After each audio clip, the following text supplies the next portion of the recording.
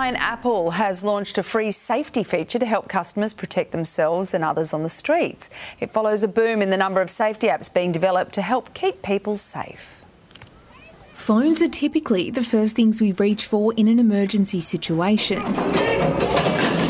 To help, tech giant Apple has built a free safety feature in its newest upgrade called Check-In. Check-In is meant for those moments when a loved one tells you to text them when you get there. The latest in a booming safety apps industry. Personal security apps are actually definitely picking up in popularity. People do want to feel more secure, and we have the capability right in our pockets. Victorian man Ross is hoping to police his local streets with an app called Safey.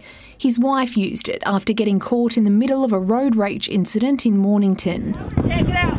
Take it in the It's actually a safety app, and it's designed for people like you.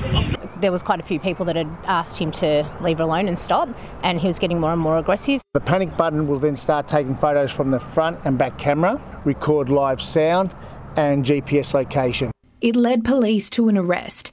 Officers will be doing extra patrols, particularly in tourist hotspots, but for some extra protection, tap the button and press panic, and that's all you have to do. Kathleen O'Connor, 7 News.